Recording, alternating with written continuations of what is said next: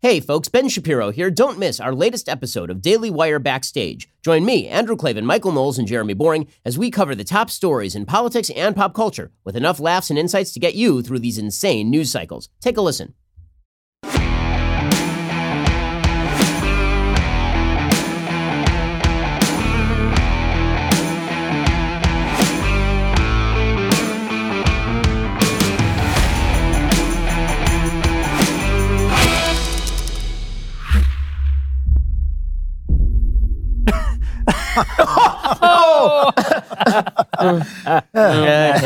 Crack a smile. Welcome to the Daily Wire Backstage. Joining me tonight, Ben Shapiro, Andrew Klavan, Matt Walsh, Michael Knowles, and I, your lowly God King, lowercase g, lowercase k, Jeremy Boring. We're very happy you're here and want to tell you that right after this show, as per usual, we will be doing Member Block, and that's a time that we go behind the paywall and just interact with Daily Wire Plus subscribers there who make it possible for us to do what we're going to do tonight, what we do here at the Daily Wire every day. They're a big part of the team, a big part of the mission. We're very grateful for them. So head over to dailywireplus.com. Click that subscribe button if you want to join us at the end of the show for a member block. In the meantime, we're going to talk about a lot of great stuff, a lot of good stuff. Some might say great and good stuff.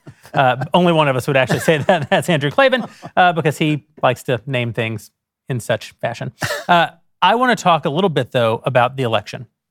Obviously, this is what is on everyone's mind. We're only 2 weeks out from what I think, I know you guys may not think this. It's probably, this is an original contribution.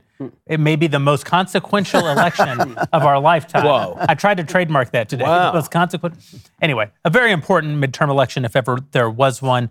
And because we're going to be covering live here at dailywireplus.com on election night, as we are wont to do, we'll get together. We'll have Candace here with us. We'll have also the Daily Wire news crew with us. John Bickley and team from the Morning Wire and Election Wire will be joining us. I asked them if they would stop by tonight, maybe give us a chance to ask them a few questions about what's happening during the election and what their predictions are, what it's looking like.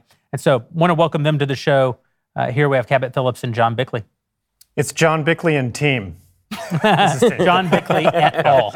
Yeah. Small team. Yeah. Hey, yeah, we're excited about election night, and the polling is fascinating. The debates this week were kind of incredible. We saw something last night we've never seen before with this Fetterman debate.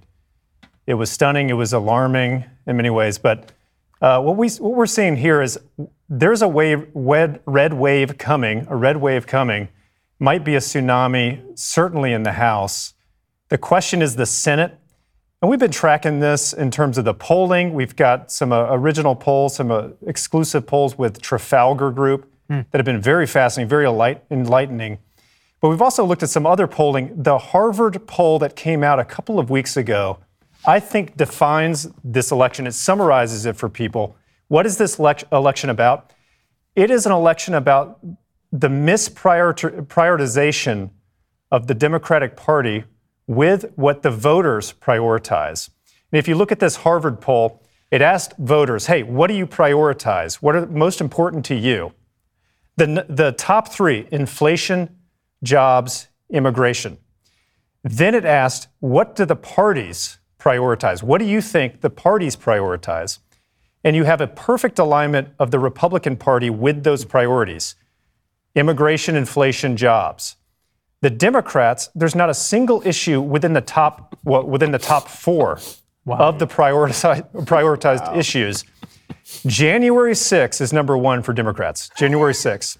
Sure. Maybe dead last in the poll.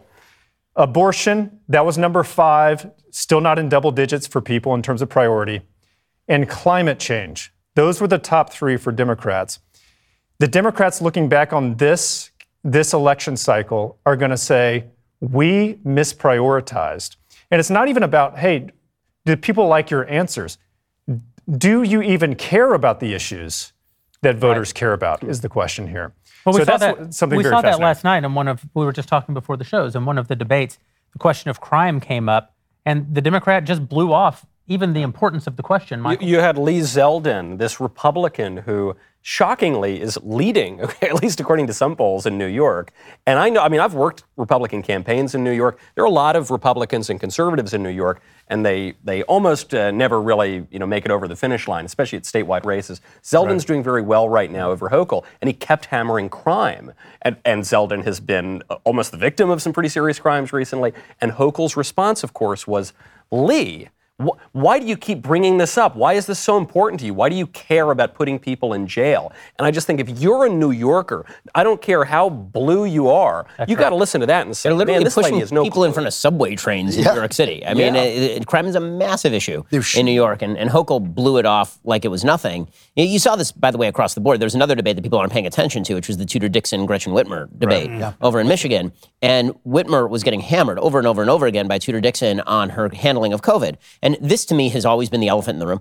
The people are still really ticked, and they should be ticked about how they were handled by their local government during COVID. And the economy and inflation and jobs and immigration, a lot of this actually is still proxy for the COVID policies that locked everybody in their house and the rage that people feel. Yeah, and all the money that they printed to try to cover it up. Yeah, exactly. The inflation is a result of that, exactly. And so, when Whitmer had no answers for that, Tudor-Dixon is now running within spitting distance of Whitmer. A month ago, Tudor-Dixon was running 10 points behind, 12 points behind. Now that's looking like a 2, 3, 4-point race. I mean, and you have Cenk Uygur out in Washington, Los Angeles, LA. our old stomping grounds, saying that he's going to vote for the former Republican for governor. For mayor. For mayor. Over Karen Bass, who was theoretically going to be the VP pick for Joe Biden. She was one of the finalists for that VP slot. This is an incredible hit on the press, too. Now, the latest Gallup poll, 7% of people trust the press. They invited, after that shooting outside of Zeldin's house, they invited him outside to talk. The press said, would you come outside and talk to us? So he came outside and talked. And the first question was, why are you politicizing this incident? You invited me out here, and the press just looks so clownish, trying to cover for these guys, trying to cover for Fetterman, who was falling apart. It's a real blow to them. And I think, nobody's paying attention to John Durham because he keeps losing these stupid little cases but he's destroyed the press in court and just shown how dishonest they are. And at this moment, they look just awful. There's a real worry, though, especially watching the Fetterman debate, obviously. I actually didn't make jokes about it on my show today because the guy has brain damage. It's almost impossible to make jokes. On my show, I went in wanting to make jokes. Wait for my show. Oh, that's I'll wait for your show. I did make jokes. So I'm the worst. Yeah, okay. These callous monsters at the end of the... I went in thinking I was going to make jokes, and I watched 2 clips of him, and then I watched 3 clips of him, and then I watched 4 clips of him. And suddenly it turned from this is comic into this is actually quite tragic. But my defense of making jokes is that he has put himself, just like with Biden, he's put himself in this position because of his thirst for power. And as I also brought up that, he is responsible for that, but it's also the Democrat Party putting him there. And his wife. His wife, exactly. His wife. I think Jill Biden and Fetterman's wife are just failing in their responsibility. This is a unique aspect of the American Democrat Party that they genuinely, and not just of recent vintage, but for most of my life, they've taken the position that if you run someone and they are actually incapable of serving, it is perfectly acceptable just to give the job to their spouse. Right. I genuinely don't understand. Do you know the guy who won, I guess, an Oscar or an Emmy for that Don't Look Up, the one about... David Sirota. Yes. He actually sent out a tweet saying, being a senator is not hard. Right. But, he can say yay or nay just as well as any of the other senators. And he actually said, it has nothing to do with character. It has to do with just what they vote for. So I thought, voting for Donald Trump is fine. Right? So on one hand, we're told that if we give the election to Republicans, it's the end of democracy and the end of civilization. But on the other hand, at least jobs don't even matter, so give it to a brain damage. I will say, though, in his defense, foreign policy is made by the bureaucracy. Most domestic policy is made by the bureaucracy. Frankly, I don't know. Even a man with brain damage might be able to be a senator. A lot of these guys are making the case, frankly, for direct democracy. I mean, if the basic idea is that we don't even bother electing people to exercise independent judgment, it's just a straight-up vote, then why don't we just online poll everybody and we can decide what to do as a country that way? I do want to ask the election wire guys, looking at the polls right now, I've seen some ballpark figures on the chances that the Republicans take the Senate. You've seen Nate Silver, for example, say that he thinks it's like a 50-50 toss-up. But it seems like the momentum is moving pretty strongly in the direction of the Republicans. Can you give us a quick rundown on the closest Senate races and what those look like right now? Yeah, so Republicans are coming in right now knowing they're going to get at least 48. That's assuming you throw in North Carolina and Ohio, which got very close over the summer. They were classified as toss-ups. Republicans have pulled ahead there. So they're coming in at 48. Essentially, of the last 5 toss-up states, Nevada, Arizona, Wisconsin, Pennsylvania, Georgia, Republicans need to win 3 of those 5 states if they're going to get to 51. And as you guys have talked about, as crime and the economy are increasingly on the minds of voters, you see them coming up the most in the debate. As we've seen Dobbs and that ruling really fade over the summer, more and more people are prioritizing crime and the economy. That's what's driving this Republican, optimism that we've seen lately. And now you're starting to see the polls reflect that. In all 5 of those states now, Republicans are either tied in the lead or within 1 or 2 points. But Cabot, is it too late? I mean, one of the tricks that the Democrats have pulled over the last couple of election cycles is pushing off things like debates where the voters get to actually hear from candidates until well after voting actually begins. I mean, we've essentially destroyed even the concept of an election day. Have too many people voted for the tightening polls to play in Republican? That's a great point. You've had voting in Pennsylvania since September. 500,000 people at least in Pennsylvania have already voted. The good news is, before that debate, if you look at some of the early voting totals, Republicans are well ahead where they were in 2020, even in Georgia, well ahead of where they were in 2021. So there's been a huge uptick in the number of people voting early. A lot of that's because of after COVID, a lot of people voted for the first time remote. They said, I kind of like this, let's keep doing that. But you got to think a lot of that has to do with people being fired up to vote. And Republicans in Georgia, for example, they're making up a much higher portion of the early vote than they were in 2021. So it might be too late, remains to be seen, but Republicans shouldn't be too discouraged if they see a lot of these early voting numbers coming in. Will Stacey Abrams be able to hang on to her seat as governor? Interesting point brought up by Robert Cahaley from Trafalgar. He said he thinks a lot of Republicans are voting early because of suspicions about how votes are cast and counted. Yeah, I'm more worried about votes that come in at 2 a.m. after they shut down the... That could backfire. That entire strategy could backfire on Democrats in this election cycle. I think a lot of Republicans are also thinking like I'm thinking, well, I don't know what election day is going to bring. Am I going to be busy or whatever? I mean, I went and voted 2 days ago because it's like I want to make sure that I'm not busy. I mean, I'm going to be here, right? We're going to be covering this stuff. So I actually went and voted with my wife. We got our votes in as fast as we possibly could. One of the things that's really fascinating is the kind of clarification. This is pretty typical. As you get closer to the election, the mind really begins to clarify about 2-3 weeks out from the election. You start to see the polls really start to tighten. This happens nearly every election cycle. Exactly. And in this one, you've really seen that happen in a major way, and all of the trends are moving in one direction. This is why people are talking about a wave. A wave only moves in one direction. Yep. And so if you look at these races, there are a bunch of races that seemed like they were out of reach, and they're no longer out of reach. And some of these races, which frankly Republicans should probably lose given the candidate quality, and here I'm mentioning Herschel Walker, whose large segments of whose voter base might be his children, Herschel Walker could easily be dragged across the finish line by not only the fact that Raphael Warnock is a nut, but also by the fact that Brian Kemp is dramatically outrunning Herschel Walker and Stacey Abrams. Remember, Stacey Abrams was supposed to be the president of the universe, according to Star Trek. And Stacey Abrams is getting crushed by Brian Kemp. Brian Kemp is up somewhere between 6 and 10 points. You want to see the red movement in this country. Florida is an amazing example. Yep. Ron DeSantis won his seat in 2018, the gubernatorial seat. He won that by 30,000 votes over a meth addict who was caught with a gay prostitute in his hotel about 6 months later and now is under indictment by the DOJ. He won that race by 30,000 votes. He's currently up in the polls, 11 points in the average. Okay, it's not in one poll, it's in the average. There's a poll that had him up 14 today. I mean, so Ron DeSantis is running away with that. Marco Rubio is supposed to run in a competitive race with Val Demings. He's up 6 points in that particular race. When you look across the board, a lot of these races, Warnock was in the summer, he had like somewhere between a 4 and a 6 point lead over Walker. That is now a dead heat. You look at Oz and Fetterman. Fetterman 6 months ago had like a 10-point lead on Oz, and now the polls are showing Oz either dead even or ahead. You look at Blake Masters, an amazing example of this, right? Blake Masters is running 6 points behind Mark Kelly. Suddenly, Blake Masters is running absolutely within margin of error in Arizona, and Kerry Lake, who Democrats made an enormous mistake because they backed Kerry Lake thinking that if they backed an election denier, then suddenly she was going to lose the main election. The problem is that she's amazing on TV. Yeah. She's terrifically charismatic. And she could easily drag Blake Masters over the finish line. And then they're the unsung heroes, right? Adam Laxalt, people are now taking his seat for granted. That's in Nevada. By the way, Nevada's going to go Republican. It's going to have a Republican governor. It's going to have a Republican senator. Ron Johnson, he was expected to lose that seat. He's going to win that seat, walking away in Wisconsin. So now they're talking maybe Don Baldock is competitive against Maggie Hassan in New Hampshire. That race was supposed to be over. So when you see all the trends moving in one direction, it means you're going to start to see some weird people winning. And so what I'd be interested in actually from both the election wire guys and you guys, do you have any sleeper picks? And my sleeper pick is Zeldin over Hochul. I think Zeldin. Really? I think Zeldin's going to win that race. I think the reason I think that Zeldin's going to win that race is because you look at New Hampshire, at New Jersey. Yeah. in the last election cycle, right, where Phil Murphy won his last race by 13 points.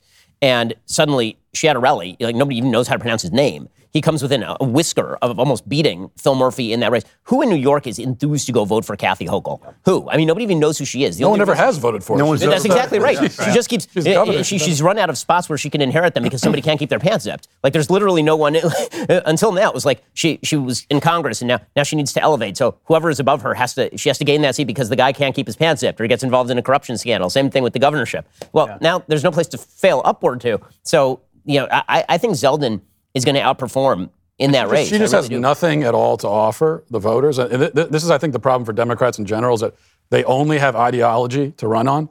They run entirely on ideology, but most Americans are not ideological. It's people always talk about, well, what's the kitchen table issue? But really it's, what are the things people think about when they first wake up in the morning?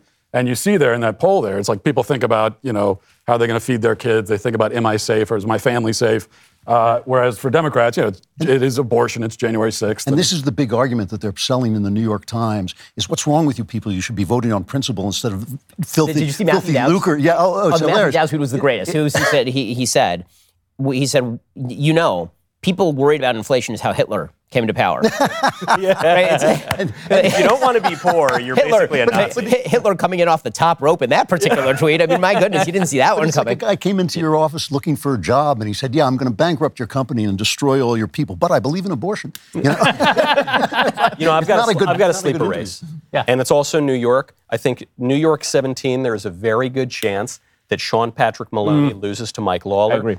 That happens to be my old district. It's redistricting, changed the numbers. I was on the race where Maloney won for the first time. He's a very good candidate. That's why he was a Clinton guy. That's why he became the head of DCCC. I think he's weak there right now. I think Lawler's run a good campaign. The Republicans are obviously doing very well in New York right now. If Maloney loses, I believe he would be the first head of the DCCC, which is the Democrat Congressional Campaign Committee, to lose his seat while he is running the organization. Cabot, is it possible? It's absolutely possible, and it's interesting also when you look at the DCCC, Michael, as you bring up, one of the best, kind of full circle moments that we've seen this cycle came from them. They sent an internal memo to all of their House candidates around the country, and they said, in 2020, defund the police absolutely killed us. We have to run away from that. Find a former sheriff, find a current police officer, get someone in law enforcement to cut an ad for you saying that you support law enforcement. Wow. That's an internal memo they sent. As far as other sleeper races go, though, I'm looking out at Oregon. They have not had a Republican governor in 40 years. That's the longest drought of any state in the entire country. Two things right now seem to show that a Republican's going to win. First off, the current Democrat outgoing governor, Kate Brown, is the least popular governor in the entire country in polling. Her protege is the Democrat nominee, Tina Kotek. She's hugely unpopular in the state right now, but she's the nominee. Also, there are three major candidates on the ballot. Betsy Johnson is running as an independent. She's a lifelong Democrat with a huge name recognition in the state. She's polling 10 to 20% of the vote away from the Democrats. And then you've got the Republican, Christine Drazan. She's in the low 40s, high 30s. But that's enough to win this race because there are three serious candidates. Oregon could have a Republican governor. One other interesting note there, Phil Knight, the founder of Nike, famously hates Kate Brown, the current governor. He has donated now $3 million to the Republican Christine Drazan because he wants the Democrats out of power in Oregon where he has the Nike headquarters. And then there's Michigan. Michigan was not in play. It is now in play. Tudor Dixon within 3. I think Ben maybe mentioned this. Gretchen Whitmer was ahead by 17, 18 points just 2 months ago. That race is within 3 in a lot of polls. That's no one a deserves shocker. to lose more than Gretchen Whitmer. No. Yep. And this Guys, is interesting. You've been talking to voters on the street. Right. Tell us what they're thinking. This has been really enlightening. And again, we talk about, the polls, we listen to other pundits. The people on the street is all that matters. They consistently, again, the pattern is amazing. What are your priorities? That's what we ask them. What do you care about most? What do you think's going wrong in this country? And it's crime, and it's the economy, inflation, all the different iterations of the economy answer you can imagine. Almost none of them responded with abortion. That's the number one issue. And you looked into those numbers. Democrats are sinking in tens of millions into the abortion messaging. Almost none of them have responded that way. It is the economy, it is crime, it is immigration. We consistently hear that. We actually have a little reel for you guys if you want to listen to some people from the street that we talked to. from all over the country. Let's tee it up. Well, I think fentanyl is number one for me, obviously. It's the economy and then crime. So I live in Philadelphia. Crime's very important. So I'll rank crime number one, women's issues number two, inflation number three. No doubt, the border. The electrical cars, they're pissing me off. And also inflation as well. I mean, I'm not made out of money. I don't think anybody is. Securing the border so drugs and anything else that's coming across that's not legal doesn't come across. There's not enough batteries, technology to cover that many electrical cars. You can't do away with gas cars. You can't. Everything is through the roof. The economy, the border, and getting the Bidens locked up. John, Forgot to mention the Bidens getting locked up. Yeah. But those are people from all over the country. That's not just people from Nashville. That's people from all over the place. Yeah. You hear really consistent themes there. John and Cabot, thank you guys for the work you're doing over at Election Wire, and we look forward to seeing you here with us again on election night. We do too. Thanks. Oh, I'm doing this? Yeah. Say, fellas. This reminds me of ExpressVPN. Doesn't it? What if there was someone out there who kept a log of every single thing you did, every minute of the day? I think that would be pretty creepy. But what if I told you that's exactly what happens every time you go online? Your internet provider is allowed to store logs of every website you've ever visited, and you can legally sell this data to anyone. That's why I always use ExpressVPN. ExpressVPN reroutes your internet connection through their secure servers so your internet provider can't see or log what you do online. Many of you might be wondering, well, if I'm routing all my data through a VPN, then doesn't that mean that the VPN can see what I'm doing and log my data instead? Very clever, you're right to think that. Many VPNs claim to have a no logs policy, but they've been caught logging customer activity anyway. ExpressVPN was the first major VPN provider to engineer all of their VPN servers to run in RAM. This makes it impossible for their VPN servers to store any data, including logs of any ExpressVPN customer. You don't have to take my word for it or ExpressVPN's word for it. ExpressVPN is so confident in their no logs claim, they even had one of the biggest assurance firms audit their technology. It's no wonder that The Verge named ExpressVPN the #1 VPN in the world. Stop letting people keep logs of what you do online. Visit expressvpn.com/backstage right now and find out how you can get 3 months free. That's expressvpn.com/backstage. expressvpn.com/backstage to learn more. Matt, that was smooth. Wow. Yeah. So enthusiastic. Like butter. I did tell them that I don't think I should be doing any of the ads, but they forced me to do it. So I'm going to give you the opportunity to redeem yourself since we obviously just lost an ad sponsor. And that's by talking about the unbelievable event that you hosted here in Nashville last week to end child mutilation. I think everybody out there knows that you've been the leader in this battle over the last several months, the work that you've done in exposing Vanderbilt Hospital here locally, the work that you've done in trying to organize legal opposition to that in the state legislature and governor's office. I think that it's really heroic work. But this event is something unique. We've never, as a company, been a part of anything quite like it. And I happened to be out of the state at the time and wasn't able to be there. I really wanted to hear from you. What was the experience like of assembling, maybe 3,000 people, and speaking to them about what I think is one of the most important issues of our time? Yeah, I haven't been a part of anything like that either. I don't think anyone has, because there have been sort of disjointed efforts across the country by people to organize rallies, but there hasn't been anything quite to this size or scale. And so going into it, I know I was certainly nervous because it's a gamble. There's a risk that if you're planting your flag and saying and calling your shot and saying we're going to have a big rally and we're going to speak out, and then only 300 people show up, then it tells, it sends exactly the opposite message of what you want to send. And we are working at a disadvantage as conservatives because, first of all, we don't have any of the institutions on our side. The media is not going to advertise for us. But then also, conservatives in general just aren't as eager to get involved in activism. They don't know how to do it quite as much. It's just not. They don't have the systems in place, and they don't want to risk their reputations and their jobs. I mean, there are consequences. And they have jobs to begin with. Yeah. So there's all of those things you're worried about, and so that was my concern going in. I thought we would get a good turnout. I was hoping for 1,000, and show up there on the day of, and we had police estimate. Well, if you listen to the media, we had hundreds that showed up. But the police estimate that we had about 3,000 that showed up. So it exceeded my expectations. And it was just, the crowd out there they were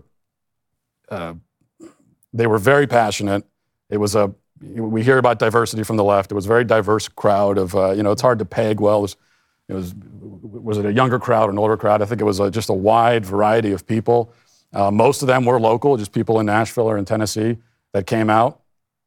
And of course the left showed up too.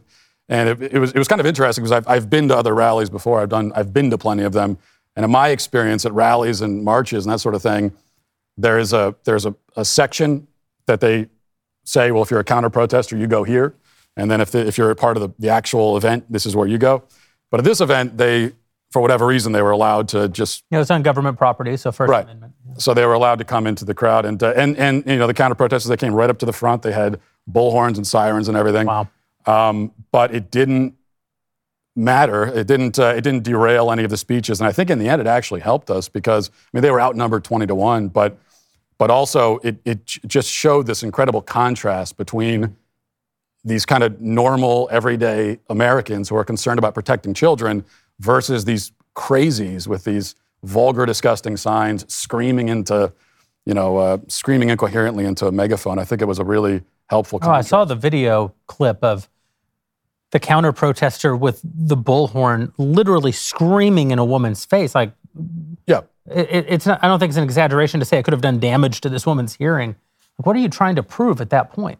Right, and the woman, she just stood there. She wasn't rattled by it. Mm-hmm. That was the theme of it. The other thing that I was worried about when I showed up, and I was happy about the crowd, but the other thing I'm worried about is that a lot of our speakers, Chloe Cole is a detransitioner. She's 18 years old, not a professional public speaker. Right. And so my concern is, going up in front of this crowd with people screaming in your face, are you going to be able to handle that? But all of our speakers did a phenomenal job. You also didn't only have conservatives and Republicans. As I saw, I was also overseas, but I saw the pictures and video. You had a Democratic presidential candidate who showed up. Did we? I think you did. Tulsi Gabbard. Former Democrat. Former Democrat, former president. Well, former Democrat, but at the time she ran. Now she's independent, but Tulsi Gabbard came and gave a great speech. Of course, Senator Marsha Blackburn, we had our state legislators. And the other thing we wanted to accomplish, of course, with the rally was we want to send a message to the country that this is a movement and that people care about this. But the other practical concern is to send a message to our state lawmakers that you have to follow through on getting this law passed because the people in the state care about this. Yeah. And the message, I can tell you, I talked to the lawmakers after the fact and before, and they were just blown away by the crowd. They hadn't seen anything like it before. So I think it achieved exactly what we Well, I haven't spoken to you about this, but I spoke to a lobbyist here in the state who said that not only are they highly confident that the state will take legal action and that Tennessee will be a leader in the nation of stopping this because of the work that you've done, but that in the wake of your coverage and in the wake of this rally, they've also heard that Alabama is taking steps to go ahead and get ahead of it and outlaw this horrible practice of castration and mutilation of children in the name of radical trans ideology too. So I think it's unbelievable work that you're doing, and I want to point out that when you see the Daily Wire doing these things, when you see us suing the Biden administration to stop the vaccine mandate, when you see us, putting out this unbelievable content like Candace's Greatest Lie Ever Sold, George Floyd and the Rise of BLM, or What is a Woman, when you see us being able to put these events like your in-child mutilation event on, it really is in no small part because of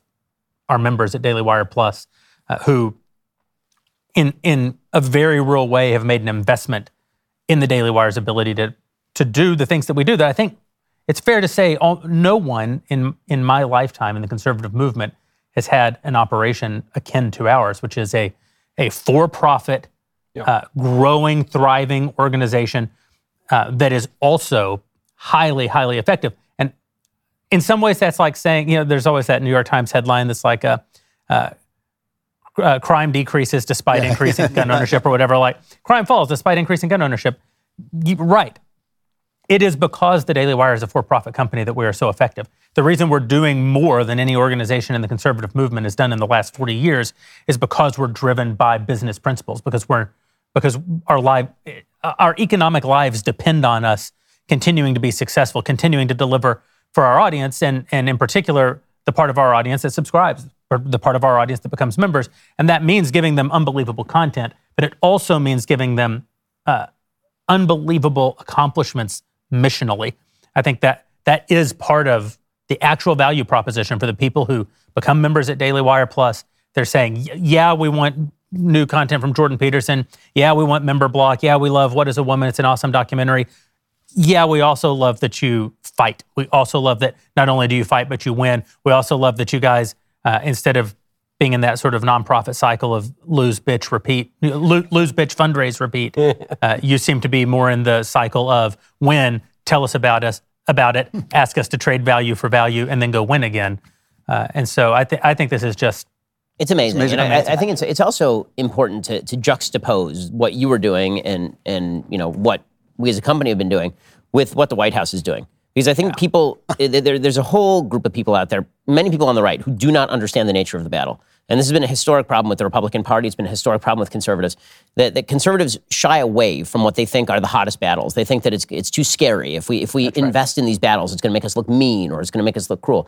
And the natural outcome of that is that the left keeps pushing and pushing and pushing and transgressing until there's nothing left to transgress. And one of the things that happened this week at the White House is what I think is the most morally perverse thing I have ever seen at the White House, which is a hell of a statement, because I've seen a lot of moral. I mean, I wasn't there for Bill Clinton and Monica, but this was in many ways worse, honestly. Yeah, like the on an White House ideological swimming level. pool during JFK was gave Clinton a run. There's some pretty bad stuff, but in terms of the ideological immorality of what we saw at the White House this week, I'm not sure it's ever been surpassed. So there is a person, for those who missed it, named Dylan Mulvaney. Dylan Mulvaney was a former Broadway star, was in Book of Mormon. Yeah. And Dylan Mulvaney started a TikTok series after becoming lonely during COVID and starting an Instagram, or a TikTok rather, in March of this year, started a process of transition, declared that he, in fact, was a she, and started doing a series called Day Blank of Girlhood. And so it was Day 1 of Girlhood, Day 2 of Girlhood. And these videos are absurd. I mean, they're absurd. They're stereotypical. They are, somebody called it woman face. It is woman face. It is mockery of women in the name of women. The Day 1 is this man dressed up in a woman's outfit and speaking in a high-pitched voice, talking about, I cried 3 times today, and this is what makes me a woman. On day 1 of being a woman, I've only been a woman for 1 day, and I cried 3 times today. And then we have this person cutting videos about how he walks around in very short shorts that demonstrate his manhood, and how people are staring at him because of this, but he's going to normalize that on behalf of the trans community. Okay, so this person has a series of ad contracts with a bunch of different makeup companies, ranging from CeraVe to MAC to Ulta. And this person did an interview with another gender non-binary person for Ulta. That went viral because Dylan Mulvaney in this says, I know now that I can be a mother. Spoiler alert, you can't. You're a dude, ain't no way, ain't gonna work. The White House invited Dylan Mulvaney to the White House to interview the President of the United States. The President of the United States, who will not grant an interview to reporters, like to actual people who do this for a living, because the President of the United States can no longer speak words out of his face hole. But this person did invite Dylan Mulvaney. So Dylan Mulvaney is sitting there and asks the President of the United States, this is a man dressed as a woman, pretending to be a woman, asks him about exactly the issues that Matt is talking about. Asks the President, what do you say about all these states that are attempting to ban what they call gender-affirming healthcare, which is one of the great euphemisms of all time? Gender-affirming healthcare, for those who have not watched Matt's documentary, the short version is socially transition a kid, sterilize a kid, mutilate a kid. That's the gender-denying care. It's sex-denying healthcare. It's sex-denying healthcare.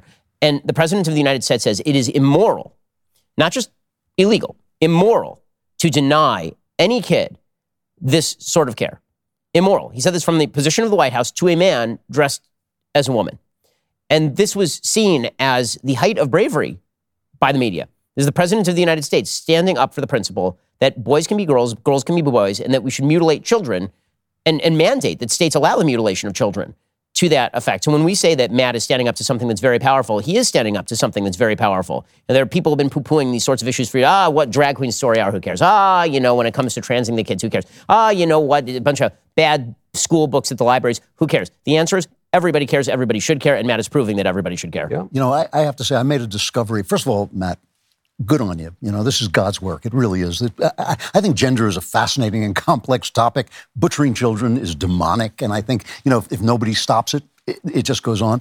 But I actually sat down so that you guys don't have to, and read the book Gender Trouble by Judith Butler, which is really the book that started this all. It is the underlying philosophy, and it's famously written in this very, very obscurantist prose, so you can't understand what she's saying. And so I actually went through it. What fascinated me about it is that her premise and Matt's premise are exactly the same. She starts out by saying that the problem with feminism is they keep talking about we, but there is no we because there's no such thing as women. That's essentially what she's saying. So I thought, gee, here's the woman who started this, and she agrees with you. You know, they are eliminating the category of female from the human population because she says, she makes the argument basically that only men exist in our horrible chauvinistic mind. And I don't want to go into it too deeply because it's so stupid and so empty and so based on nothing, no factual material. But you caught them. You caught them. Yeah. That is exactly what they're saying. They're saying, ladies, you do not exist. Your lives don't exist. The experience of being in a female body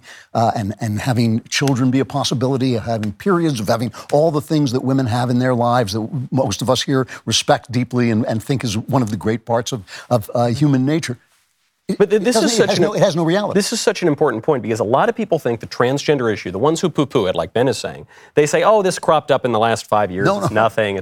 But it's the same premise that you had in feminism, which is men and women are basically the same. It flows naturally into the gay marriage movement, which is men and women are exactly the same. Flows naturally into the transgender movement, which is men and women are exactly the same. So when you're fighting against that, you're not fighting against some weird fad on a college campus 5 minutes ago. You're fighting against an issue that has been building for at least 60 years, maybe longer. Further, I mean, you listen to Carl Truman, who also appears in our film, but this goes back to the Romantics. It goes back. It goes back centuries. In fact, it goes back to the whole idea that what matters most is our. Percy Shelley. I told Carl to stop picking on Wordsworth, though he mixes all the romantics together. But conservative romantics were great. I think to your point about what Joe Biden is doing, I actually appreciate it. Because it's like we're a team now. We're working together. Because he is showing that the fact that this guy, first of all, you got this guy who decides he's going to become a woman, and a few months later, he's got corporate sponsorships. He's invited to the White House to speak on behalf of women. This is I've never believed in the idea of male privilege, but now I have to amend that because there is male privilege as long as it's a male who pretends to be a woman has the most privilege of all. In the future, all the best women will be men. Exactly. And so he ends up in the White House, and we're doing this rally. It's kind of the same, sort of having the same effect, which is to show people that this is happening and that it really does matter because this is the number one hurdle we've had to get over in the fight against this gender ideology madness. And is that for a lot of conservatives, they don't even understand, not even just conservatives, just normal people, they don't realize that this is happening, how pervasive it is. That's probably the most common feedback or reaction I get to what is a woman. I hear from people, including people that you'd think are clued in, like politicians would tell me, well, I saw that. I had no idea that all that stuff was happening. Yeah. And when you've got Joe Biden speaking about mutilating kids from the White House, I think it shows that this is going on, it's happening.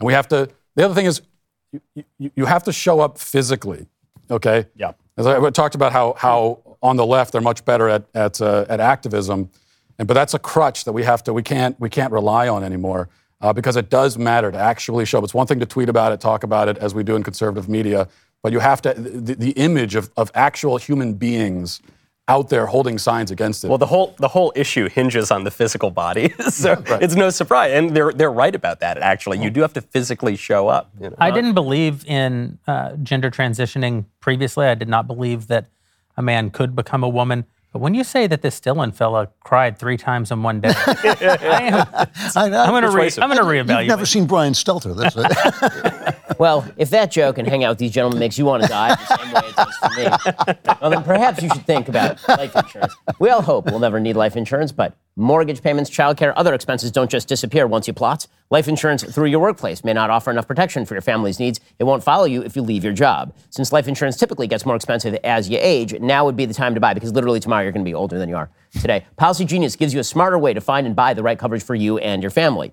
Policy Genius was built to modernize the life insurance industry. Their technology makes it easy to compare life insurance quotes from top companies in just a few clicks to find your lowest price. With Policy Genius, you can find life insurance policies that start at just $17 per month for $500,000 in coverage. And Policy Genius has licensed agents who can help you find options that offer coverage in as little as a week and avoid those unnecessary medical exams. They're not incentivized to recommend one insurer over another. You can trust their guidance. There are no added fees. Your personal information remains private. No wonder they have thousands of 5-star reviews on Google and Trustpilot. Your loved ones deserve a financial safety net. You deserve a smarter way to find and buy it. Head on over to PolicyGenius.com, click the link in the description, get your free life insurance quotes, see how much you could save. That's PolicyGenius.com. Again, PolicyGenius.com, and get the life insurance you and your family deserve. You know, there is one additional point that I wanted to make when it comes to, I think why so many people don't know what's going on with the trans issue. They look at it and it's so weird and it's so bizarre and it's so strange. And people look at this and they say, because it's weird and bizarre and strange, it must not be happening. They literally cannot believe that it's happening. And that is because it is an outgrowth of an ideology that nearly everyone has bought into, but they didn't realize what the consequences of that ideology were going to be. And that ideology is essentially, this is Truman's point, that identity is to be found in the sexual pleasure instinct, and anything that inhibits it needs to be destroyed. And because we as a society have bought into that so much that what we are is just the sexual instinct, what we are is our feeling inside. And literally all of our modern literature is written on this basis. All of our movies are made on this basis. And my favorite examples of this are all the Disney movies, where it used to be that when it was Pinocchio, it was about how do you learn to do your duty so you can become a real boy. Yep. And now every movie is how do you find your inner bliss so that you can truly be free? How do you buck society's conventions in order to truly be yourself? Because we've all bought into that model, we never saw this coming. And so when people actually take that to its logical extreme, which is you ought to celebrate however I feel. And if I feel like something that's absolutely counterfactual, you should still celebrate it. And it's a denial of what makes me me. Then people are shocked by it. It's like the lights suddenly go on. And what makes it even harder is that in order to root that out, you can't just root out this particular issue. You have to root out the entire ideology. You have to actually start to see identity in a way that we have not seen identity in the West for solidly 100 years. You have to go back to fundamental principles about what makes human beings and what makes human beings fulfilled. And that's something that many people in the West are just incapable of facing up to. Because again, when you spend all day, every day thinking about how do I feel and what will make me feel better, which is what we are trained to do from the time that we are small kids. I mean, it's Brave New World. We are trained to do this stuff from the time that we are tiny kids. This is what C.S. Lewis called the great movement of internalization, because once you lose contact with the idea that there is a spirit in whose image you're made, there's nothing but what's inside you. And so it becomes, Eros becomes the most powerful thing. I mean, this is Freud's point, right? I mean, he's part of it. He's a big part of it. Exactly. And so, there's something that I've started to do, and I want to do it more, and that is reterm what I think the left is now. They've been calling themselves progressive falsely for generations, and what they really are is transgressive. All they are is transgressive. All they want to do is tear down all of the standards, all of the institutions. They want to transgress. The transgression is the point. Everything has to be torn down, and it has to be torn down so that you can be liberated on the inside. And the destruction is not it's not the bug, it's the feature. What's another simpler word for transgression? Well, sin would be I have to tell you, Ben, they're the transgressives. I hate to give you this great compliment on the air. That's so good, and it's so much better than we used to say. They're not the progressive left; they're the regressive left. They're not regressive. And it's like, by the way, when you use regressive, you're granting the progressive point, which is there's a back end. But transgressive, that's it, because you're saying there is an objective moral reality here, and these guys just transgress it every step of the way. And that's the goal. The goal is they must destroy. And you see it, by the way, in literally everything. I mean, I know later on we're going to talk about what happened at this art installation, but I mean the destruction is the point. The destruction is and they have to. And by the way, they have to train the kids, right? It's important to train the kids in transgressive mentality, because you can't take a normal human being and tell the normal human being who hasn't been brought up in that transgressive mentality that it's good to destroy all the things that person relies upon. You have to take kids who are tabula rasa and don't understand any of the institutions, and you have to tell them that their greatest happiness is to be found in joining the mob and tearing things down. It's not.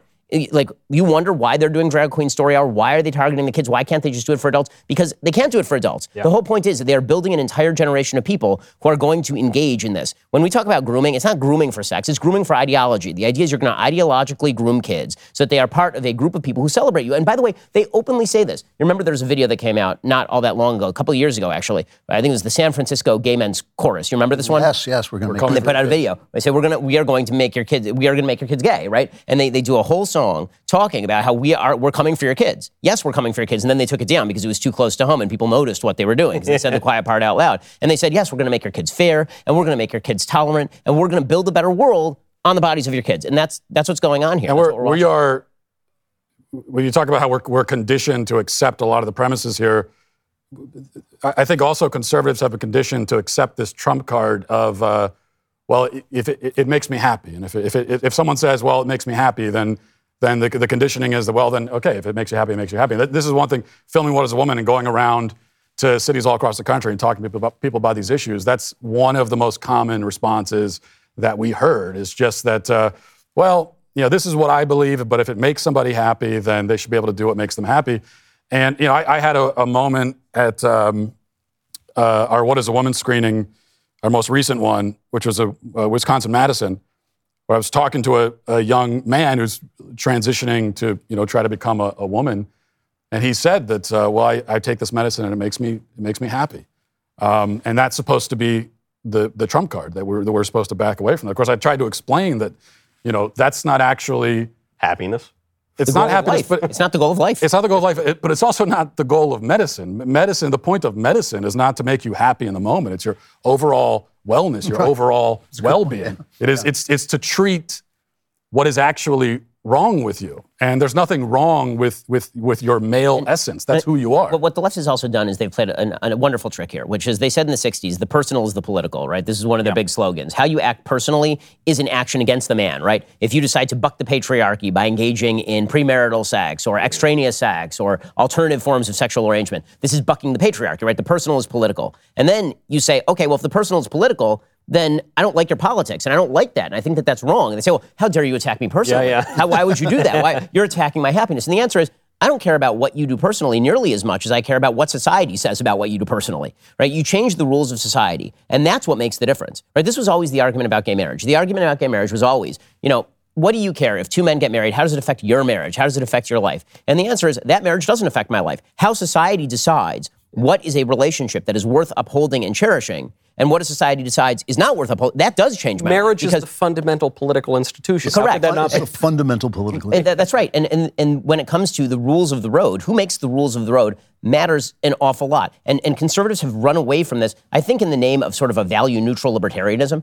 Right? When the left wasn't quite so crazy, you could make the argument that a neutral space was going to be enough. Right? Okay, you do you and I'll do me and we'll all get together at the end of the day and we'll have a beer and it'll be totally fine. But when the left started to take over all of the neutral spaces and bar everybody else and then demand that you lose your job for saying that men are men and women are women, and started to demand that we be able to take your kids away from you. I mean, the craziest piece of legislation that won't be crazy in 5 years, I guarantee it, because I've been saying for at least 5 years that it was going to be a thing, is this piece of proposed legislation in Virginia by that Virginia Democrat who suggests that CPS should be able to come and remove your child from you if your child goes to school and expresses gender confusion and then comes home and you say, no, Billy, you're a boy. That CPS should They're doing that in Canada, right? 100%. And by the way, this will be common practice in the United States within the next 5 years in California, in New York, in New Jersey.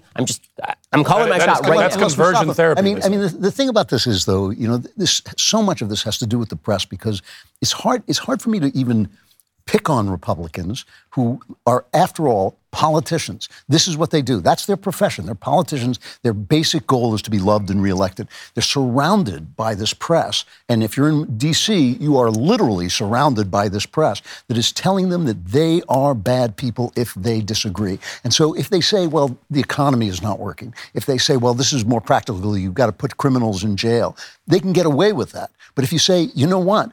You can't change from a man to a woman. The press, as one, sits on their heads and say, you are evil. And they break. But this is where the crowd matters. So the perfect example of what Matt's doing right now, you're basically, what you're doing is on a new issue. What you're basically doing is what the pro-life movement did in the aftermath of Roe. Yep. Right? Because in the aftermath of Roe, if you actually look at the constituency of the party, there was pretty broad spectrum overlap in terms of abortion. There were a lot of pro-abortion Republicans. There were a lot of pro-life Republicans. There were some pro-life Democrats at the time, right? Yeah. And pretty quickly, the political incentives started to change and they started to realign. And suddenly, you could not be a pro-choice Republican. This was not something that was considered widely acceptable. And for the Democrats, it was the opposite. You could not be a pro-life Democrat. You can't name a pro-life Democrat today in the Democratic Party. And what you're doing out there is performing the political function of what you should be doing, which is politics is not about electing the right people. Politics is about making the wrong people do the right things. And that starts with changing the incentive structure. And that starts with the public pressure campaign. You think any of these politicians 5 seconds ago cared about school boards? You think any of these politicians 5 seconds ago cared about Vandy? You think any of these politicians 5 seconds ago cared about the transing of the children? They didn't even know about it, right? It's because people wake up. And that's the job of what Matt's doing. And we're proud to sponsor a lot of that work here at Daily Wire. But Matt being out on the front lines and all of us talking about this stuff daily, raising the awareness of people who then go to their politicians and say, you best do something about this or we will turn your ass out of office. That's what's going to change. And then it is about the family, too, because what is the basic thing that people will show up for? They will show up for their kids. And mothers especially, I think, will show up for their kids, and that's why they want mothers and parents are terrified of what's happening to kids, especially parents that send their kids. There's no way to overstate this. This is. I mean, parents are. I talk about people wake up in the morning worried about. For a lot of parents, I think millions of parents, this is probably number one even before the economy. I agree with you. They might say, in a poll or something that people name the economy, and it is something people care about. Well, because they still don't actually think about their kids as a political topic. So when you go to someone and say, what's the most important political issue? They don't associate the feelings that they have about their kids. But I will tell you, it was a massive factor in me personally moving my family out of California. Yeah. I said to my wife, in 10 years, it will not be possible to raise my kids religious and traditional in the state. It is not going to be possible. Plus, you'd be a target. You personally. Oh, 100%. I mean, but even if I weren't, I just don't think that the left is going to make it livable. I don't think the transgressives will allow tradition to exist. Again, the entire basis of transgressive philosophy is that tradition is bad and must be torn down. There's another area where the right has sort of lost its way, and that is we lost even the language to defend tradition. The language to defend tradition used to be really simple. You see it, by the way, like I was just in Israel. One of the things that you see from people who have not spent a lot of time with sort of the West, and here I'm talking about Sephardic Jews from places like Morocco, right? Israel is broken down to Ashkenazic and Sephardic. You have the people from Eastern Europe who tend to be a little bit more high income than you have the people who are from the Arab areas. So the people from the Arab areas are fairly new immigrants, like in the last 50, 60 years. They moved to the state of Israel because the state of Israel is only 73 years old. And so a lot of them, if you even ask them this stuff, they would look at you cross-eyed in the same way that the Kenyan tribesmen were looking at you when you asked them about this stuff. Like, what in the world are you even... And if you ask them, can you justify to me why what you're saying is true? They would look at you and they would laugh. Yeah. Right? They wouldn't try to give you some sort of secular humanist explanation for why what they're saying is true. They would look at you and they would laugh. And by the way, that is the proper response of a human being to absurdity, is to laugh at the argument. But we have lost the capacity in this country to laugh at the argument, specifically because we have said that it is no longer good enough to just say, listen, my tradition says, and it's a tradition that's worked for several thousand years, that what you're saying is stupid. Right? You're not allowed to say that anymore. And so what you end up with is this bizarre situation where huge swaths of the West have no language to even discuss these issues. So Jonathan Haidt gives a really good example of this in The Righteous Mind, right? He says, go to a college campus today and ask college students, is there anything immoral about a man going down to the grocery store, this is his example, not mine, going down to the grocery store, buying a frozen chicken, bringing it home and copulating with the frozen chicken?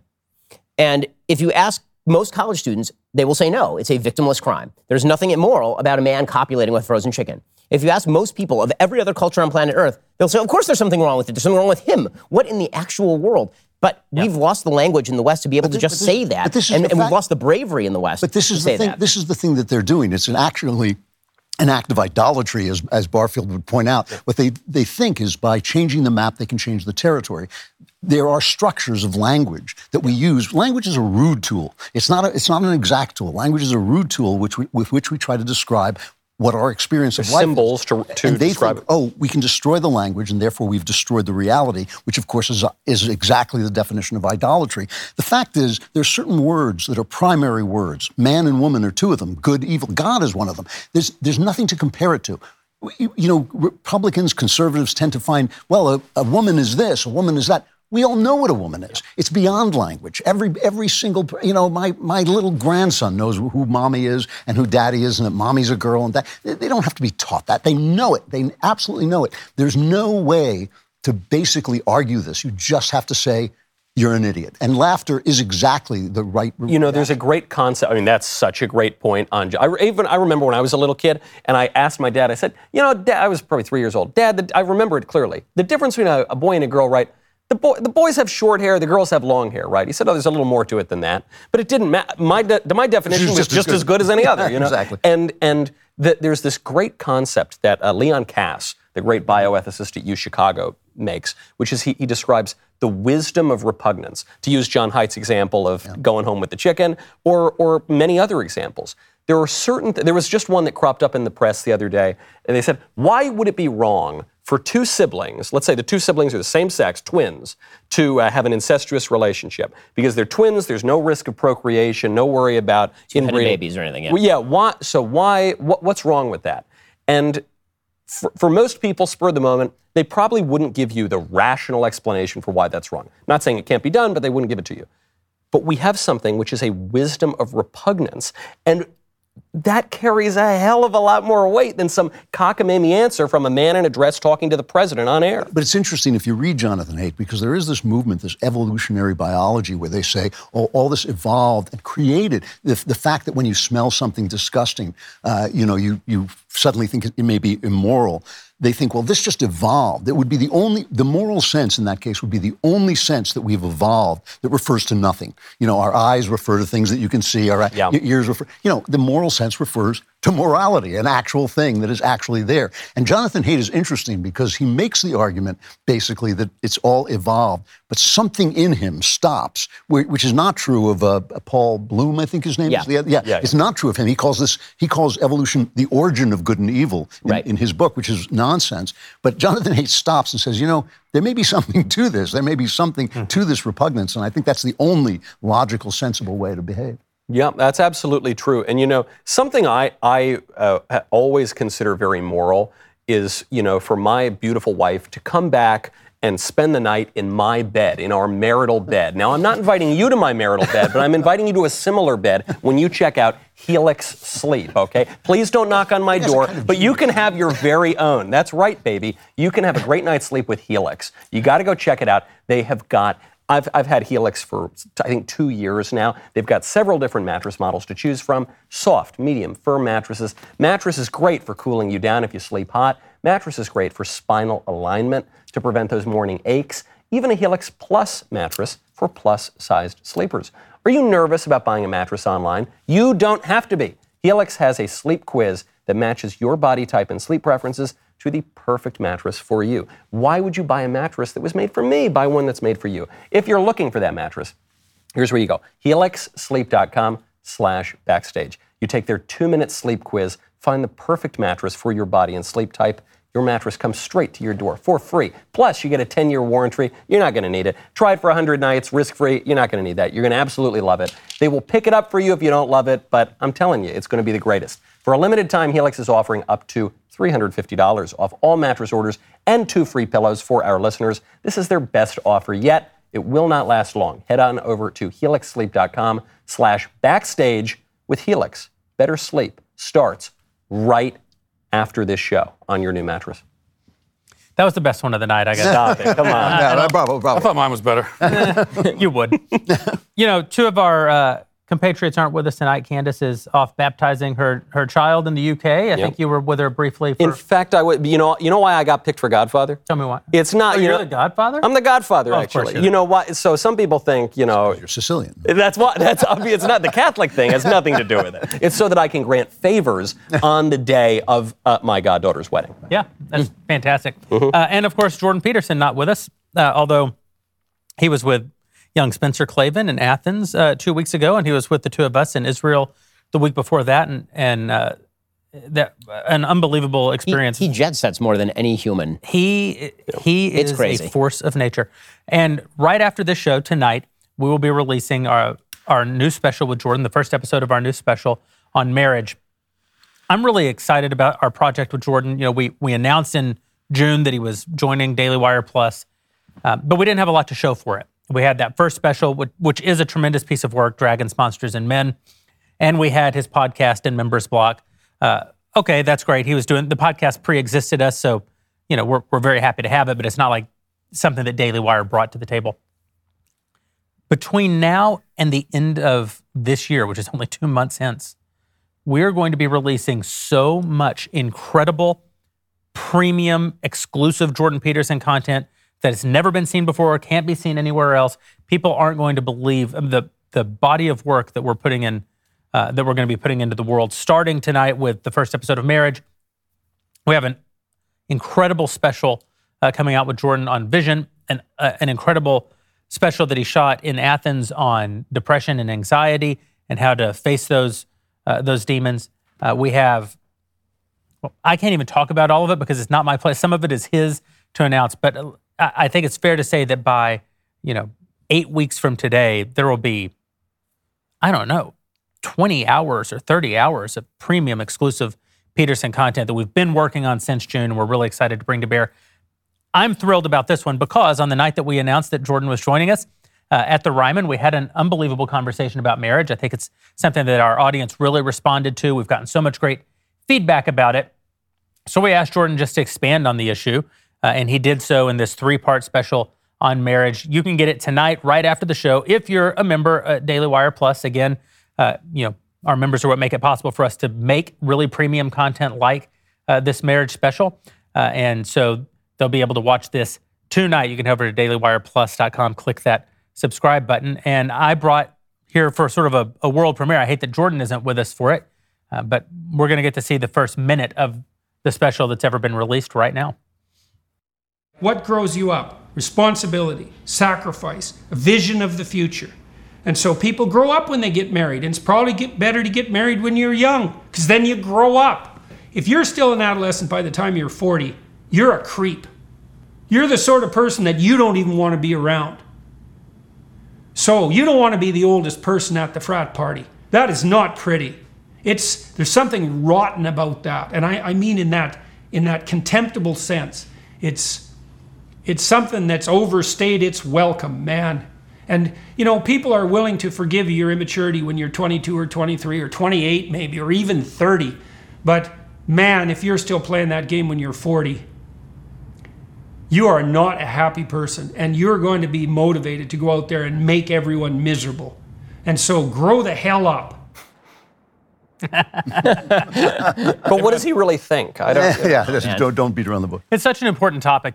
People get married on average like 10 years later now than they did. It's destroying the country. That's right. And all of Western civilization. It really is. I mean, people aren't having babies. He's exactly right. People aren't getting married at an age where they actually are able to grow up with one another because your wife shapes you and you shape her, and that makes you both better people. When I married my wife, I just turned 24 and she was 20, and we've spent our lives growing up together, right? I mean, now I'm 38 and she's 35, and that's a long time to spend. Half her life, basically we've spent together, and that means that you grow and you change and you have experiences, and then you bring kids into the world, and that radically changes you even more than just the marriage did. And when Jordan says that if you're 40 and single, you're blowing it, he is cutting directly against the grain of all current conventional wisdom, which is the best thing that you can do is delay marriage until you make associate at the law firm working 2,200 hours. Well, now they say grow up and then get married. And in the past, they said get married and grow up. So that you can grow up. So my dad used to make a point about this. He used to say, people would ask him about when to get married. And he said, or how to find the right person. And what he always said is you have to make the decision to get married before you find the right person. Because if you didn't make the decision that you wanted to get married, then the right person could come along and you could just pull them out of the water. You actually have to make we live in a society where we sort of decide the opposite. It's like, I'll fall in love with the person, and then we'll have sex, and then maybe 4 years down the road we'll get married. We've completely reversed the polarity and the order of events. Look at the sitcoms from the 90s versus the sitcoms from the 60s, right? In the 60s it was, you fall in love, you get married, you have sex. Now it's, you have sex, and then it's really hard for you to say if you fell in love with the person, right? That's like the big move in a sitcom now is, did you fall in love? And then you never get married. I mean, marriage is so passé. Well, marriage is the series finale. There's another aspect of this, which is that as we delay the onset of adulthood, the left also wants to reduce the age of things like voting. I don't think 18-year-olds today should be able to vote, is the honest truth. And you could say, well, you're saying that people should be able to serve in the military and they shouldn't be able to vote. Well, I'll let those ones vote. Because they're doing something that grows you up called joining the military. Right. But no, the whole point of having a voting age is that we don't want children voting. Children aren't mature. They don't have stakes. They don't understand the stakes that they do have. And so we don't want it. Matt got in a little bit of trouble for some comments that he made back when he was a shock jock about at what age people should have sex. And I don't want to rehash all the terrain except to say that it is what age they should get married. At what age they should get married. It is, thank you. It is absolutely the case that for the vast majority of human history, people who were of the age of sexual maturity were considered candidates for marriage. We all agree now that that cannot possibly be the standard. because you're still a kid for so long. The reason it's creepy for people to get married super young now because it cuts against everything that we think about the maturing process and the age at which people should be mature.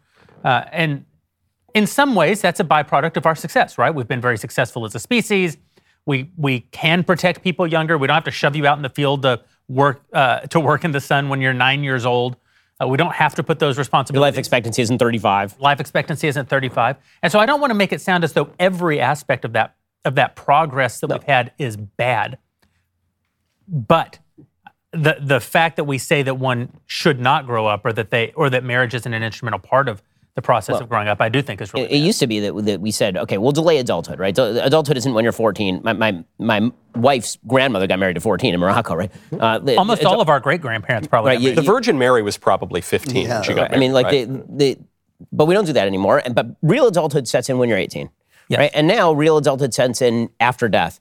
That's the idea in our society is not to push back the line a little bit so that you actually have a little bit more brain development and can make better decisions about your values. The idea is obliterate the line so it doesn't exist. Well, the problem with that goes both ways. One is that you're obliterating adulthood so that you have fully grown adults who are acting like children. The other is if there's no distinction between adults and children, then you can start treating children like adults, right? And this is what you're currently seeing with the trans movement. The next thing that's going to happen, again, I think we are living in that meme, that the slippery slope meme. I did a whole podcast on this last week. The slippery slope meme that shows the slippery slope and it shows it's not going to happen, it's not going to happen, it's not going to happen. And then at the bottom, there's an arrow that says, you are here. Right? And that's exactly what it is, right? I mean, they keep saying it's not going to happen. It's just it's never going to happen. We're never going to do that. Well, you guys are currently making the argument that a 5-year-old is capable of choosing his gender. So I'm going to need you to explain how it's okay for a 5-year-old to choose his gender for the rest of his life, but that child is not capable of sexual choice. Somebody.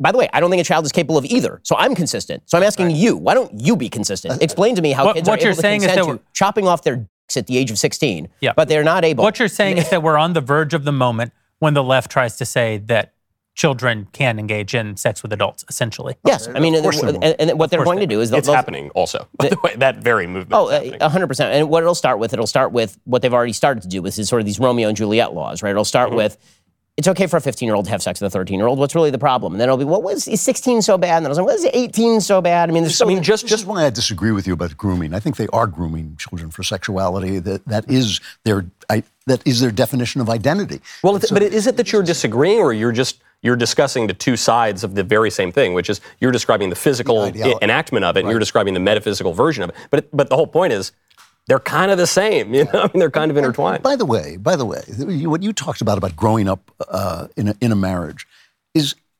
doubly important because you're growing up with a woman.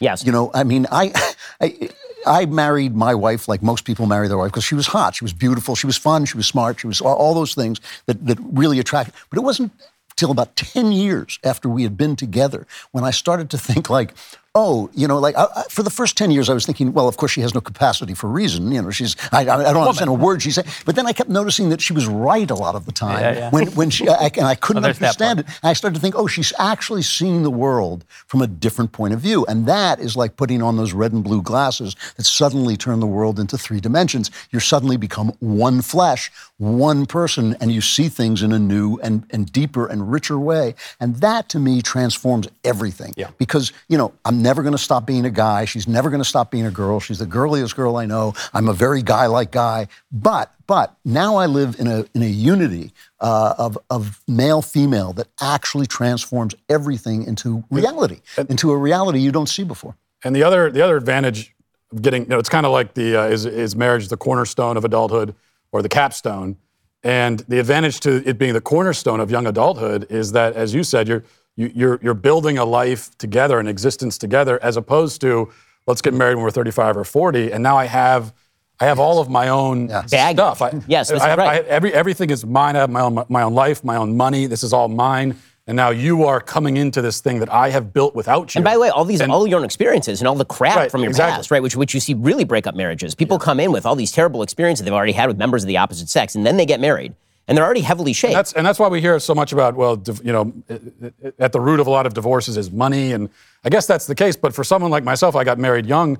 I can't even imagine why that would be the case. We don't have any money issues in my marriage because all the money, I make the money, but it's our money. It's in a joint bank account. Like it was in a joint bank account literally the day we got married.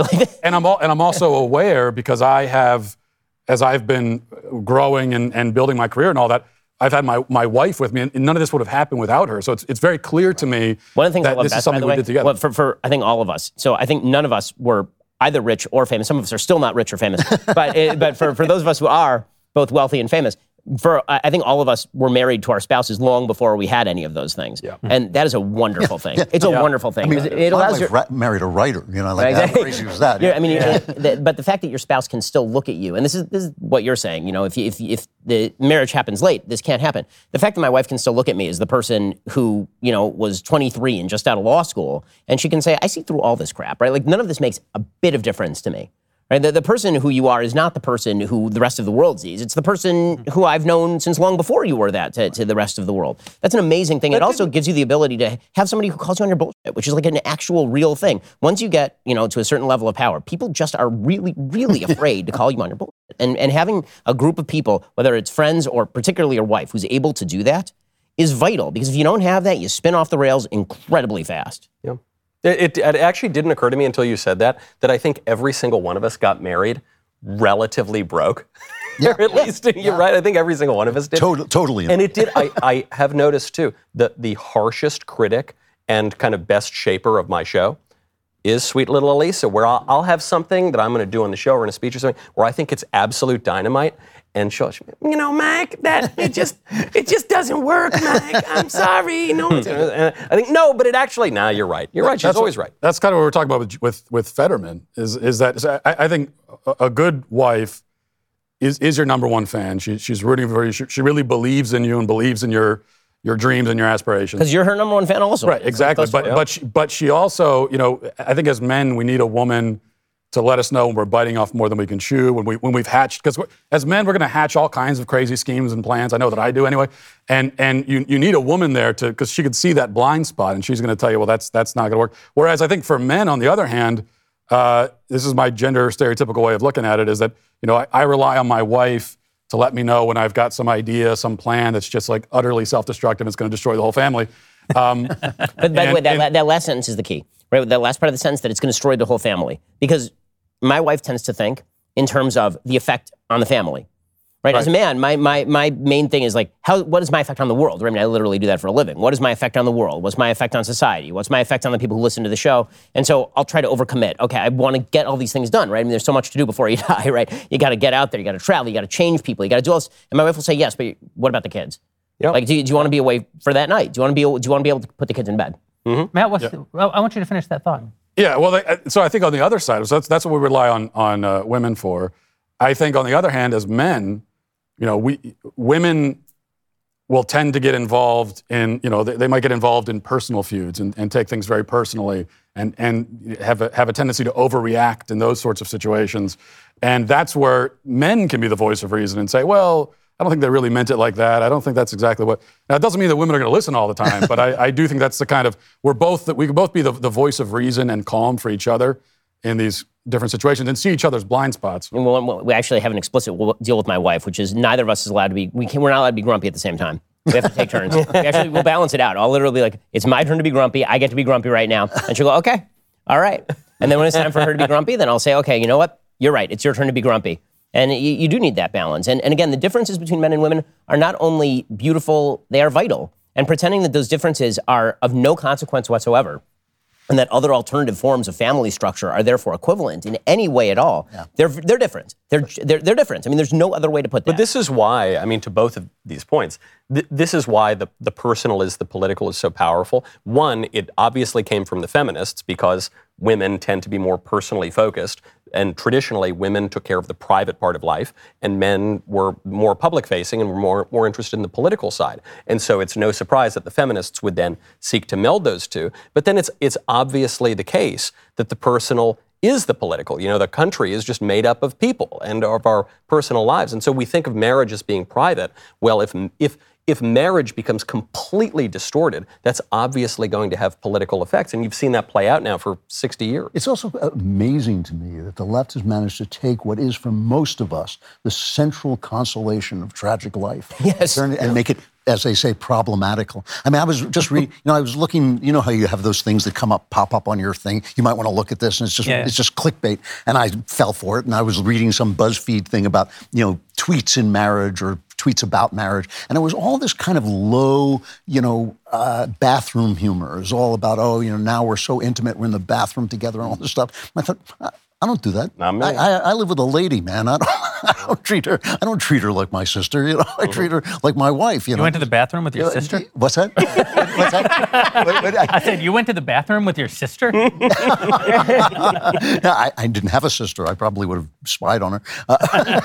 But no, I mean, this is actually the joy of every day that you are living with a woman, which is one of the fun, happy things of life. It's a celebratory thing. To your point too, because this came up in my in our members block. I've got an email from a guy. I don't think he's a leftist at all. In fact, I know he's not. But he was of this certain frame of mind that, well, we're just going to give up on, men should just give up on marriage. It's a losing game. Mm-hmm. It doesn't work. It's the system's rigged against us. Go your own way. Family courts are rigged against us and all that. And then he reveals at the end that he apparently he was married and it didn't work out. And you don't have sex anymore when you get married. All this kind of stuff. And so he had a negative experience with it. He's projecting it on to everybody else, saying this is how it's going to be for everybody. Younger men hear this and they take it to heart.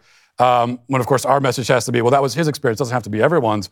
But also, it's important to have the message that what you're articulating, there are risks in marriage, and some of that is just the nature of the beast. It's human nature. Some of it is built into our system. I mean, I think the family courts are rigged against men. It is a risk, but it's a risk worth taking because of what you get out. I have a solution to this. This is the Knowles prenup, because I know people's marriages who have broken down, and the main reason they break down is because two people go in with a completely different understanding of marriage. Mm-hmm. And so naturally it's going to break down. So sometimes people write in, I don't want to get a prenup because I have this, sacred traditional view of marriage, but I don't know, these days the courts are rigged against men and we got our own stuff and blah, blah, blah, whatever. So the Knowles prenup is this.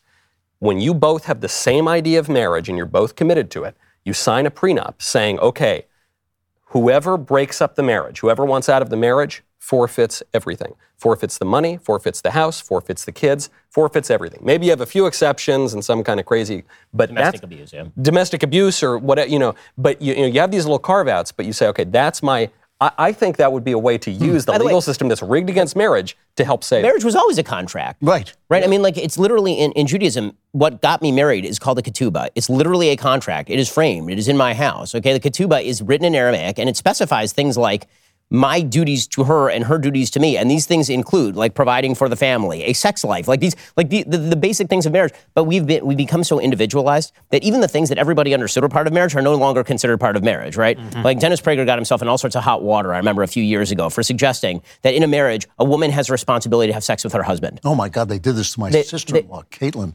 Right. Flanagan. How dare you say this? No, there is never an obligation to have sex. Well, I mean, okay, then there's not an obligation for the marriage to continue. I mean, that's obviously, conjugal duties are part of marriage. They always have been. In fact, one of the chief draws of marriage was the conjugal duties from the very beginning. And the Bible actually explicitly says not to withhold yourselves from one another. I mean, again, this notion that you only have sex when you are in just the greatest possible mood, then no one would ever have sex pretty much ever, except for dudes, right? I mean, that's just the way that it would work. But it's an absurdity that's been pressed forward by the radical individualism that we've been talking about so far all along the way. There's something else when it comes to marriage also, and that, of course, is the fact that you said that it's one of the great consolations in the face of tragic life. Well, the greatest consolation in the face of tragic life is marriage, because it produces children, which is the challenge to death, right? The way that you overcome death as human beings is you have future generations. And this is clearly laid out in Genesis. This is perfectly obvious. Okay, when you look at the story of Genesis, it's so beautiful, right? When you look at the very beginning of the book of Genesis, and it talks about a man shall leave his family and he shall cleave to his wife and they'll become one flesh. At the very beginning, it talks about Adam and Eve. Eve doesn't have a name at the beginning. She's just woman. For the first several chapters of the Bible, she's just woman, right? He's Adam. His name doesn't change. He's Adam, which just means man. And she's Isha, right? She's woman. The only time that she gets a name is when she has a kid. Once she has a kid, he renames her. And why? Because she's the mother of all living, right? Eve is the mother of all. That's when she loses his sense of her. Up until that point, she's just my other half, right? She's just my complementary half. She's not an actual individual who's worth respecting as a different person. Then she has kids, and suddenly I see her as something else. This is one of the most amazing things about this book by Judith Butler, this Gender Trouble, is I don't think there's a single mention of motherhood in the entire book. And I kept thinking, this is this idea that there's no such thing as a telos, there's no such thing as a purpose to anything. It's all this kind of random thing that just unfolds. But if sex has any purpose, and of course it does, why would we have it? It's to create. It's also like if you wrote a book about Superman, you don't mention that he can fly.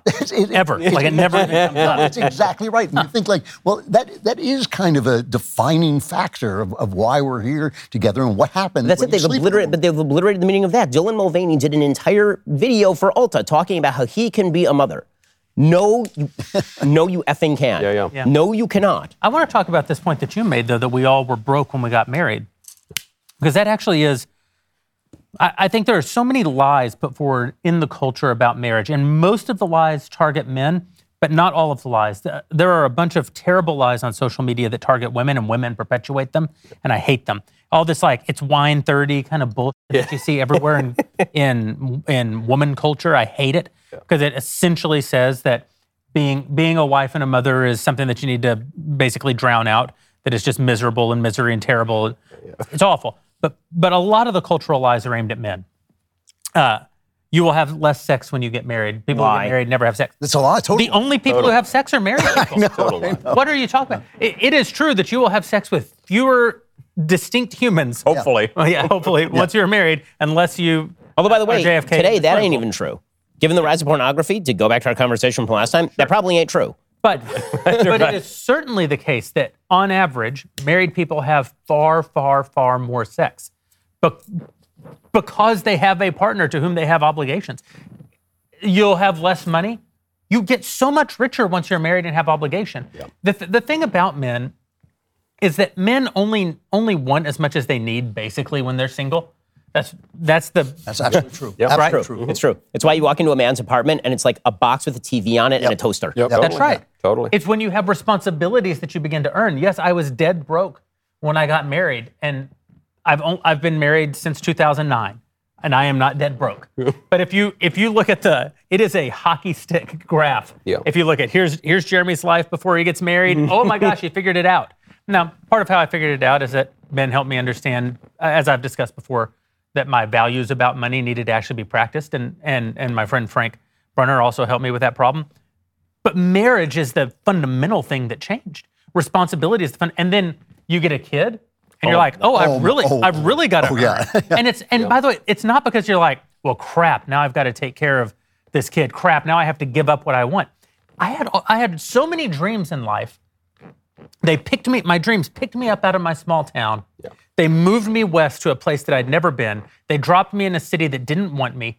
They motivated me to grind it out, to work so hard. I couldn't figure out how to make money, but I worked so hard. I was so devoted to pursuing those things. All my dreams came true once I had responsibilities. It's not as though, I had to give up all my dreams and then go grind it out at the salt mine to provide for my kids. It's the exact opposite. Yep. I got to tell you, I was just talking to a young man, a very good-looking young man with a lot of money, single. Thank you. No. It was another very good-looking man. No, and he was telling me how you date today, and he has 10 apps on his phone, and he says if I don't have sex with a girl by the second date, it's not. And he was complaining about the fact that he couldn't find a wife. And I said to him, there was a point in my married life when I saw that the default for sex had become yes instead of no, which it was when I was young. The default was no. You convinced a woman and that changed. Now women have to work to say no. I said there was a point where I kind of envied young men for growing up in this sex-positive world where they could just have it anytime they essentially wanted. I said, but when I listen to you, I actually don't envy you at all because this has reduced you to an animal. And he said, you're right. He said, I can't fall in love because I think, there might be somebody else who will sleep with me down the road. And I just thought this is like an actual tragic situation. It's the situation that we watch movies and you watch pornography and this is what they're offering you and everybody thinks they want it, but to actually live it is very, very depressing. Yeah, I think one of the purest joys available to men that you can't understand until you actually have kids is the joy of providing. There's a certain joy in being able to provide for your family. And I'm going to have 6 kids now, and the fact that I can actually provide for 7 human beings is an enormous, profound joy that I think you're welcome. Also, hold on. Are you not going to eat, or is your wife not going to eat? Where's the 7? But I also think, Jordan brought up to start the conversation was that you're not really like a man until you have kids and have a family. I think that's part of that is because being an adult is learning how to serve, learning how to find joy in service. That's part of adulthood. Yes. Which means that you can. There are other paths. Not everybody is called to be a parent, or there are other forms of fatherhood anyway, like in the religious life, for example. Yeah. But that is just another form of fatherhood for a man, and it also is centered around service. Oh, and if you're not living a life of service, then you're not an adult. And there was a psychologist whose name I forget, so I'm just going to take his point and claim it as my own. Which was he defined addiction as the constant narrowing of things that give you pleasure, and recovery as the expansion of things that give you pleasure. And this is so true because, when we're just living for our own base appetites and we reduce ourselves to animals, it's always just some kind of form of idolatry and addiction. Yeah. So it could be drugs or booze or sex or porn or whatever. But ultimately, if you've ever fallen into any of these temptations, you have experienced that the things that becomes the thing that gives you pleasure, and it crowds out everything else. And so necessarily when you get married, when you have children, hopefully when you, go to church or something, when you serve others in your community, there are many other things as well.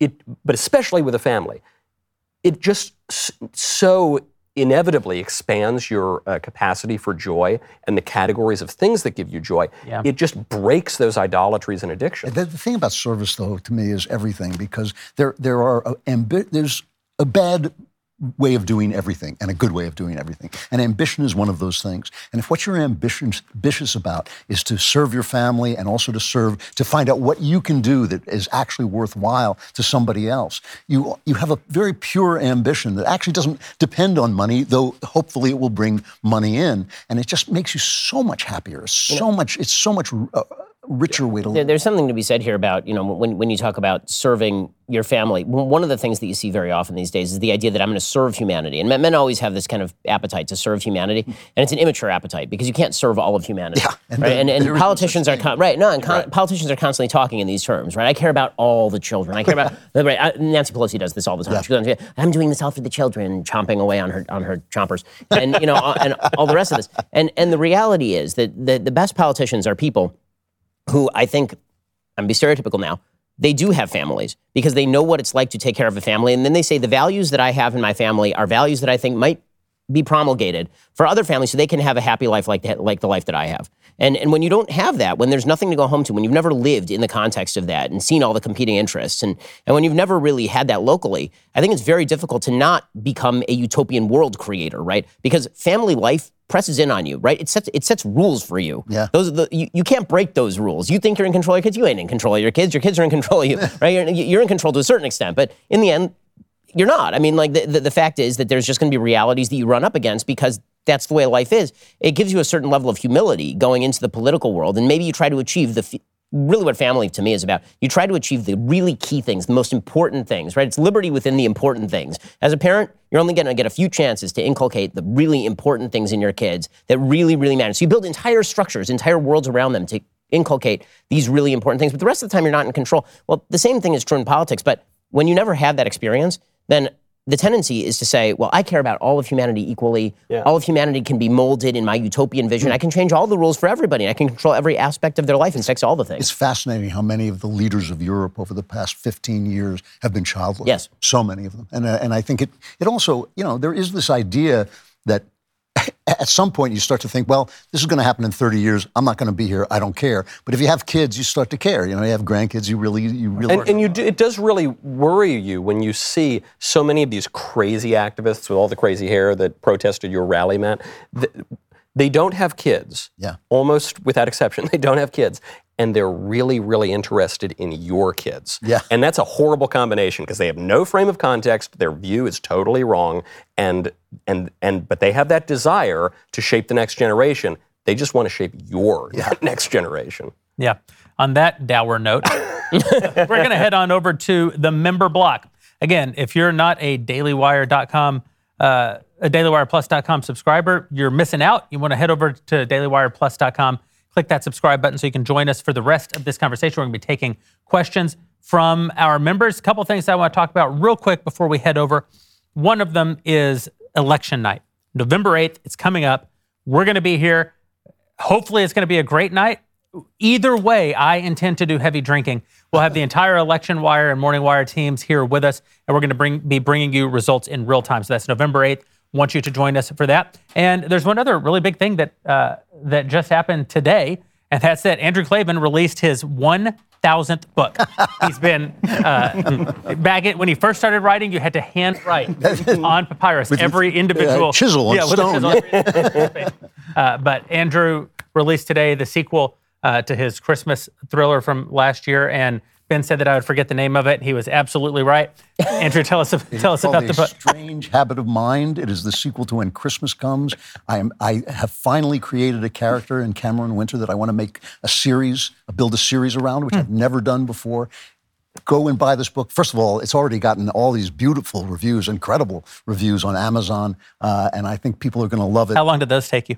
Yeah, I know. I'm still writing. Plus, the first one sold out super quick. I mean, it was it was a big just hit. gone. I know. We went through like 3-4 printings right away. But this one, they printed more copies, so that's good. But if you go out and buy it, A, you'll love it, and B, you will show the publisher that this is a series, and I've got at least 10 great stories for this guy. You want to write 10 books around this character? I do. That's unbelievable. That's great. Yeah. And it's available right now. Available today. And it's called A Strange Habit of Mind. A Strange Habit of Mind. I actually did remember what it was called, but I thought it was funnier. So go get Andrew's book, The Strange Habit of Mind, right now, and head over to Daily Wire Plus. Click that subscribe button. Join us right now for Members Block. And by right now, I mean right now.